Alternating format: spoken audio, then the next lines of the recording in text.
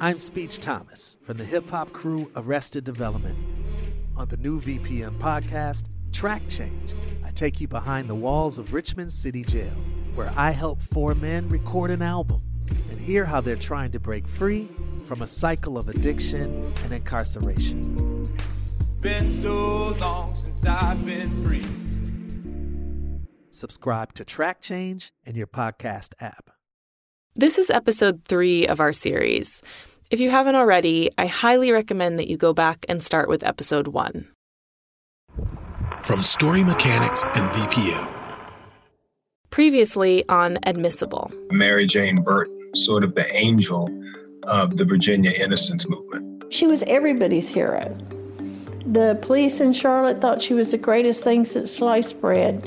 She was like, Mary Jane was a legend. All I know is that Gina was upset because some tests weren't being run properly. We were working in the lab, and she came in and she got the record books and she was erasing stuff. We're like, can't erase stuff. And so we're like sitting there, what in the heck? The whole time she's erasing these books, she didn't know that we had already copied them. So then we waited till she left, and we copied the books again. And that's when we found all the stuff was changed.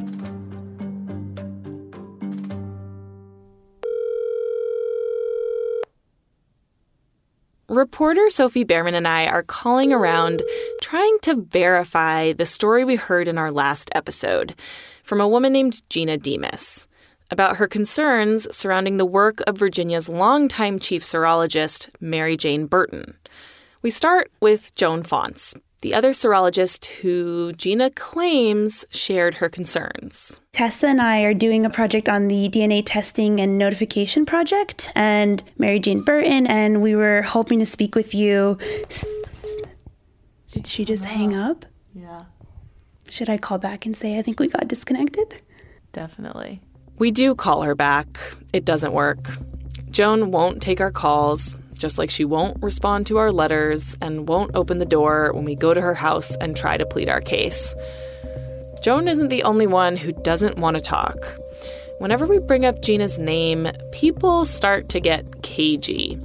A few people would only talk off the record. One person wouldn't say a word until we turned off our mic altogether. This means one thing. Those documents Gina told us about, the ones that contain proof of her allegations, we need to find those documents. So, where are they?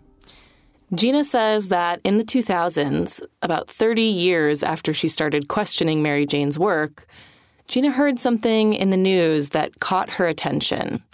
The state of Virginia had found bits of DNA evidence stashed away in Mary Jane's old case files. So I thought, oh, okay, I'm going to take one more run at this. Gina went to a lawyer who was involved in the state's case review. Gina told her she had some information that might be of interest. I rented a car because I was afraid somebody might follow me or something with these documents. I remember parking in some underground garage and looking around like, oh my gosh, what if somebody's coming to get me? I'm picturing the parking garage and all the president's men. And while it seems far-fetched, it makes me wonder, what could possibly be in this box of documents that's this dangerous? And I got these documents up to her office and showed her. She said, what do you want me to do? I said, well, I'm handing this over to you now. You're responsible for it. I've done everything I can possibly do. Nobody seems to want to fix this. I thought maybe after she looked at the stuff, she'd call back, but she never did. And I pretty much told her I lost my job. I've tried to do something about this every time I've had a chance. I said, you're just another stop. You girls are just another stop. We don't want to be just another stop, though we're not wildly optimistic that this lawyer will still have the box. I reach out, and the lawyer responds by email. I call Sophie. Did you see email just now or earlier this morning? I did not. What did she say? She says she does have Gina's documents. What? Yeah. I assume they'd be lost or thrown away or something. Okay, that's huge. The lawyer has the documents, but says she can't speak to the merits of Gina's allegations. So she says she doesn't know anything about it. Like, she doesn't want to talk about the allegations themselves. I guess not, yeah. Fascinating. Yeah, I don't know. I mean, Gina just really turns people off, it seems like. She's like this third rail that nobody wants to talk about. They're not interested in opening that box. Other people might not be interested in opening that box, but we sure are. The lawyer sends us the documents, which arrive in a banged-up cardboard box. Look at all this. Holy shit. This is a lot. This is a lot. You know that Pandora's box I mentioned at the beginning of this series? The one I've been carrying around with me the last 4 years? This is that box.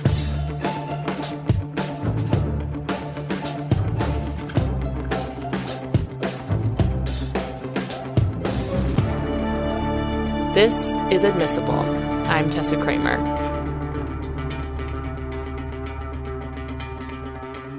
Should we open up our massive... Yes, let's see what we got in the box. Yeah, I'll move these over. What's in the box? This box is... We bring the box over to Gina's house and start pulling things out. Gosh, I didn't realize it was this much. Let's see. Oh, boy. Just pull it out. We start going through the documents, and it is a mess. Faded photocopies with scribbled notes in the margins, people's names and phone numbers, old newspaper clippings, random pages stapled together. It's very complicated. Some neat handwriting there. That's me. These are Jones. That's Mary Jane's handwriting. We've got papers spread out across Gina's dining room table, some falling on the floor. Oopsies. I'm waiting for a moment where it feels like things are clicking into place with these documents. But the deeper we get into the box, it just feels more confusing. What in the world? What is this? I think maybe some pages are missing. Plus, to me and Sophie, this is like trying to read hieroglyphics. RH positive, EAPB, esterase D1, and then haptoglobin 2,1M. Jeez. So what does all this mean?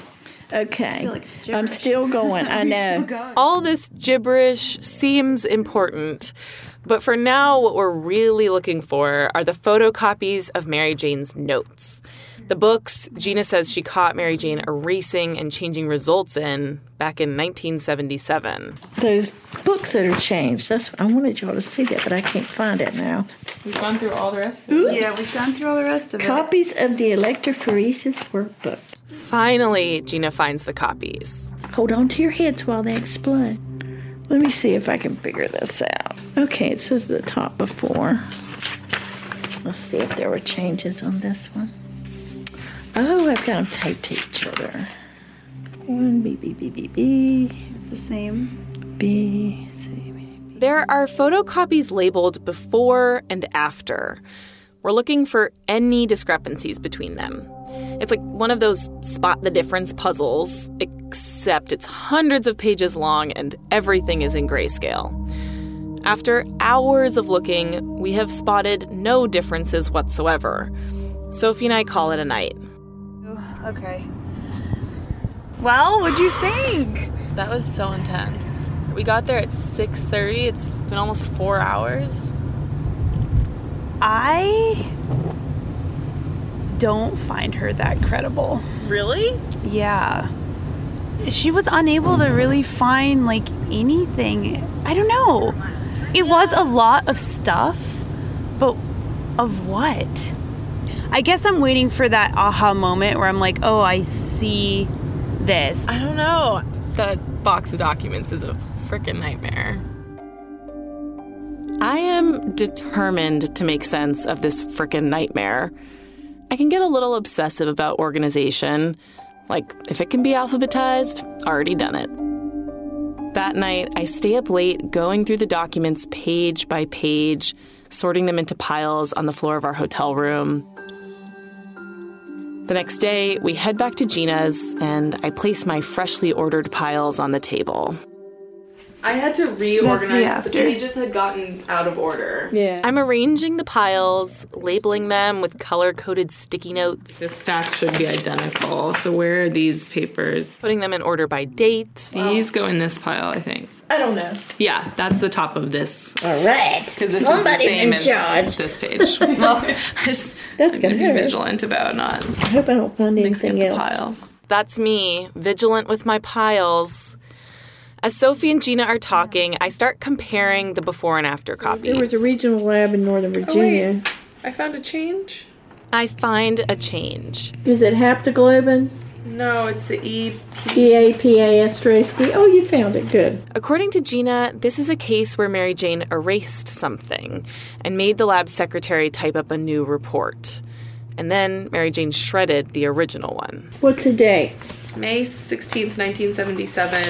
It's the page that looks like this. I'm looking at 2 copies of the same page from a notebook where Mary Jane wrote down her test results for that day, and they're copied a few weeks apart.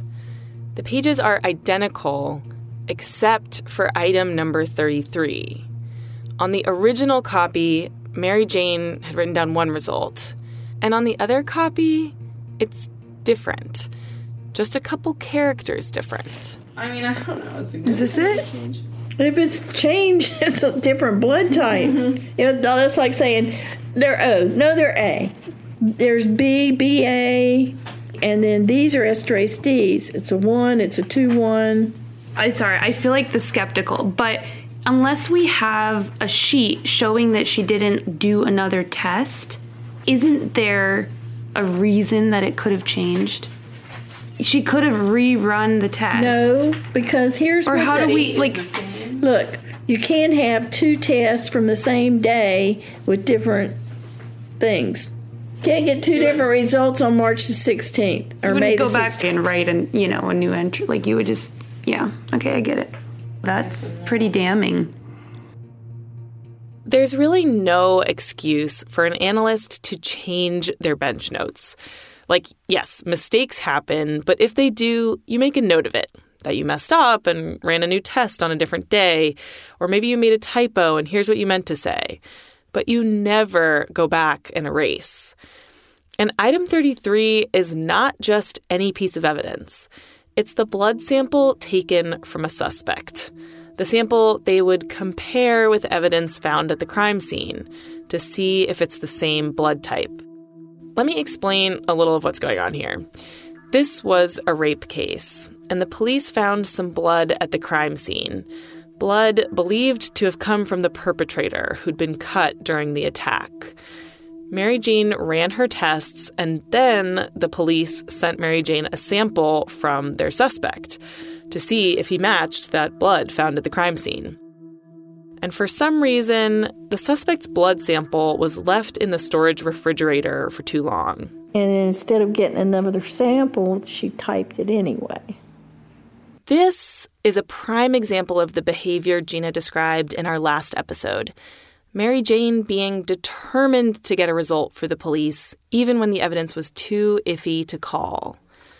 And when the cops get Mary Jane's report... I guess the report didn't make any sense to the cops. So they called her up. They're like, what in the world? This doesn't match and all this kind of stuff.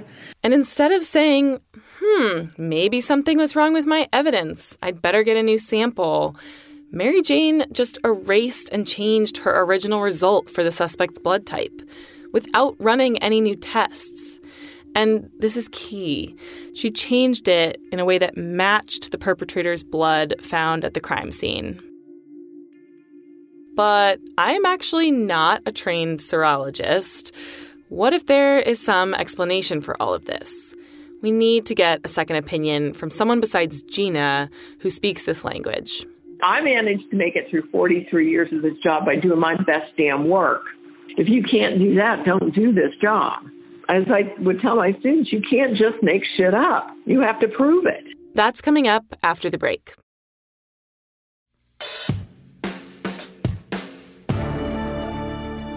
You want to know the best way to do this is to get us all together in the room going through this stuff with a whiteboard, and we can mark it down, just tabulate the hell out of things. Marilyn Miller is a retired serologist. She recently left her job as a professor of forensic science and crime scene investigation at Virginia Commonwealth University.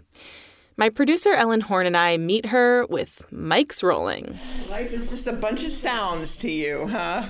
Nice to meet you all. Yeah, nice to meet you. Marilyn pulls up with a briefcase and a leather-bound tome that looks like something out of Lord of the Rings. What is this book? Well, I tried to anticipate all my needs. I brought almost all of my office with me. What's left of it, 43 years worth of accumulated reference materials. Welcome to Serology 101, which is great because I have some basic questions for Marilyn. Like, what was a serologist like Mary Jane Burton doing all day long? And it's actually you're identifying proteins. Okay, the species so I'm sorry, I'm just going to put it on the board. It's easier to see absolutely. This. That's what the board is for. Marilyn starts drawing a flow chart on the whiteboard, tracing the path of a piece of evidence.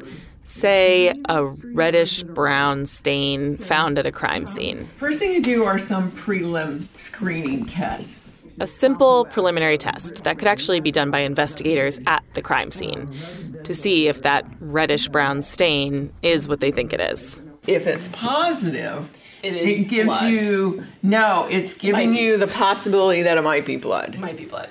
The problem is there are lots of false positives. Okay. You still need to then do the Takayama. The Takayama, a more precise test that had to be done with a microscope in the laboratory. If the Takayama is negative... Let's put the negative over here since I'm running out of space. If it's negative, then you most likely had a false positive up here. Mm-hmm. However, you get a positive here, then absolutely we know that it is... Blood. Blood. But what kind of blood? The next step would be then to do a species. Believe it or not, it's not that uncommon for some kind of animal blood or saliva to end up at a crime scene. So all this is what we call identification steps. What we move into next are called individualization steps. So at this point, the analyst has done a bunch of tests to figure out what the evidence even is. Now they start running tests to narrow down the pool of possible suspects. Basically going from is it blood to whose blood. They test for specific enzymes and genetic markers that can help tell people apart. I want to explain a little bit here. Many people secrete their blood type in other bodily fluids, like semen and saliva. Some people don't, non-secretors. And in your blood, there are all kinds of other markers beyond your ABO blood type. EAP, haptoglobin, esterase D. Throughout the 70s and 80s, these tests got much more advanced, and the number of enzymes they could identify increased. So, especially if a perpetrator had a rare blood type, they could narrow down to a pretty small pool of suspects. But still, these tests could never pinpoint an individual person the way DNA can. Are there any cases where they're still doing serology testing? Or is it really irrelevant with DNA? It's kind of irrelevant. It's a dying art. This is why we went to Marilyn in the first place. It's not that easy to find people who can still interpret the bench notes and results of this dying art. With our primer in serology complete, we're ready to get into the substance of what I've come here to talk to Marilyn about. Mary Jane's serology. Gina's box of documents contained much more than that one case where we found the discrepancy. Pages upon pages from the lab's record books, and a handful of cases where Gina had highlighted specific issues with Mary Jane's work. Gina said even this is just a fraction of all the cases with issues that she and Joan found back in the 70s. Gina claims they had a stack of papers 3 feet high. As far as we know, this box is all that remains. Before our meeting, I'd sent Marilyn copies of Gina's documents. I tried to tell her the bare minimum about Gina's story. I didn't even tell her Gina's name. I really wanted as unbiased an assessment of Mary Jane's work as possible. though Marilyn had heard of Mary Jane before. I had heard of her as this person that had saved these samples, that we were able to get 13 or however many exonerations it is. That's what, I find so disheartening, is that she wasn't as great as I thought she was. There were many instances where she did not do the steps that we talked about. All those basic steps to make sure your evidence is what you think it is. Now, Marilyn tries to put herself in Mary Jane's shoes to imagine why she might do this, what she might have been thinking as she handled the evidence at her lab bench. I'm being Mary Jane here. Yeah. Okay? If I had the evidence, if it looked red-brown, and I keep in mind, I've seen 1,000 of these, it's the right color, I don't want to waste the sample to run a presumptive. The evidence from a crime scene, it's not infinite. So giving Mary Jane the benefit of the doubt, maybe she was concerned about using up her evidence. Basically thinking, I know what blood looks like. I'm not going to waste this sample on those first few tests. In some cases, she will call it human blood when she hadn't even done the species test. That's a red flag. That's a bigger red flag? That's bigger than the presumptive test. Skipping the species test is a big deal. Without it, you can't tell animal blood from human blood. She just automatically jumped to ABO, and then she did the EAP, esterase D, and the haptoglobin. And what is problematic about that? It's just not the way you do it. It's not scientific. When I first heard some of Gina's concerns, I admit that they struck me as nitpicky.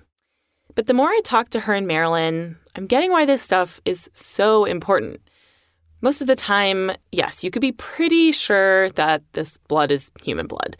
But there are several cases in Gina's documents where this appears to have been an issue. A hunting accident where Mary Jane typed deer blood as human.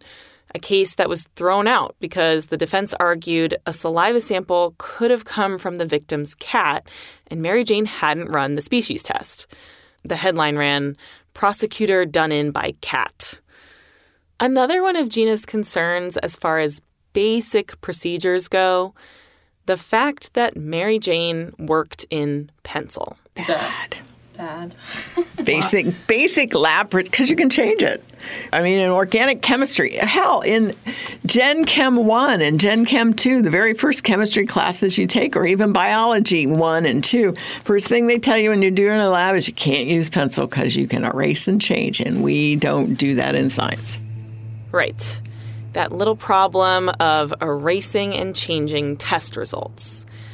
We start looking at the case where we'd found the changed blood type. So this was copied on May 20th. And then this is the same page from the same notebook copied a few weeks later. Yes. And these are obviously different. Yeah, because she just snuck in an A right here. We're talking about item number 33, the suspect's blood sample. Yeah, so what do you make of that particular? It's tampering with evidence. That's all I could think of. It has to be. That's just, you don't do that. Yeah. I mean, that's really bad.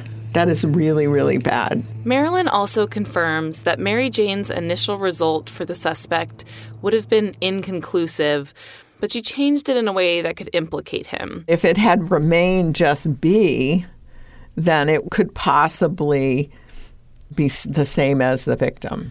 Yeah, because she reported it as BA. It adds value to it. It's a change that made her results more valuable to investigators.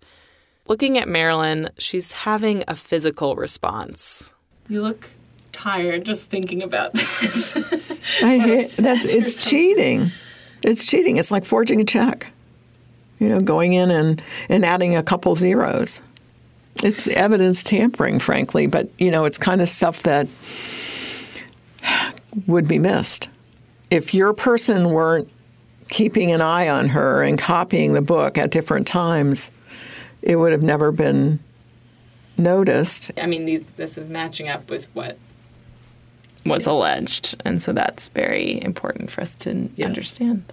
because I don't have any vested interest. I'm sorry that I'm maybe destroying somebody. I really don't want to do that, but you don't change evidence. You don't create evidence. You don't make it fit your scenario. So that's a bad one. That's a bad one. You know, the skipping of the presumptives and the species origin are not great, but they're not this. That was the one that seemed That's troubling. Pretty egregious. You know, I'm not a lab director or been a lab director. All I can say is that would be grounds for, at very least, retraining, at most firing. Clearly, Marilyn is deeply troubled by Mary Jane's work. At the same time, she wonders, what is the point of dredging all of this up now? I have been sleepless worrying about what is to be gained by dragging Mary Jane Burton and showing she made mistakes. Yeah. Did she make mistakes? Yes. But what is to be gained that wasn't already gained by the review that our governor ordered in 2005? What more is to be gained? I mean, the fact that, 13 people were exonerated, that's a big number. That's a big, as Joe Biden would say, a big fucking deal, okay? It is a big deal. There's no denying the good that came out of what Mary Jane did by saving these samples. So these anxieties that Marilyn is expressing, I have them too. But the issues here are glaring. Marilyn sums it up with one word. Incompetence. Okay? That's the best word I can come up with. But you know why she did this? When it seems like she should have been a competent scientist. She'd been around doing this for a while. Why would somebody who's been doing this for a long time make these kind of errors? There had to be a cause. Overwork, underpaid, underloved. Underloved? We ask her to elaborate. No, but your home life always affects your work life. It always does. If you're having a shitty day at home, you're going to have a shitty day at work. Everybody knows that. What was Mary Jane's home life? Who was the person who made these mistakes? And could the answer to that question help us answer a bigger one? Why would someone do this? That's next time on Admissible.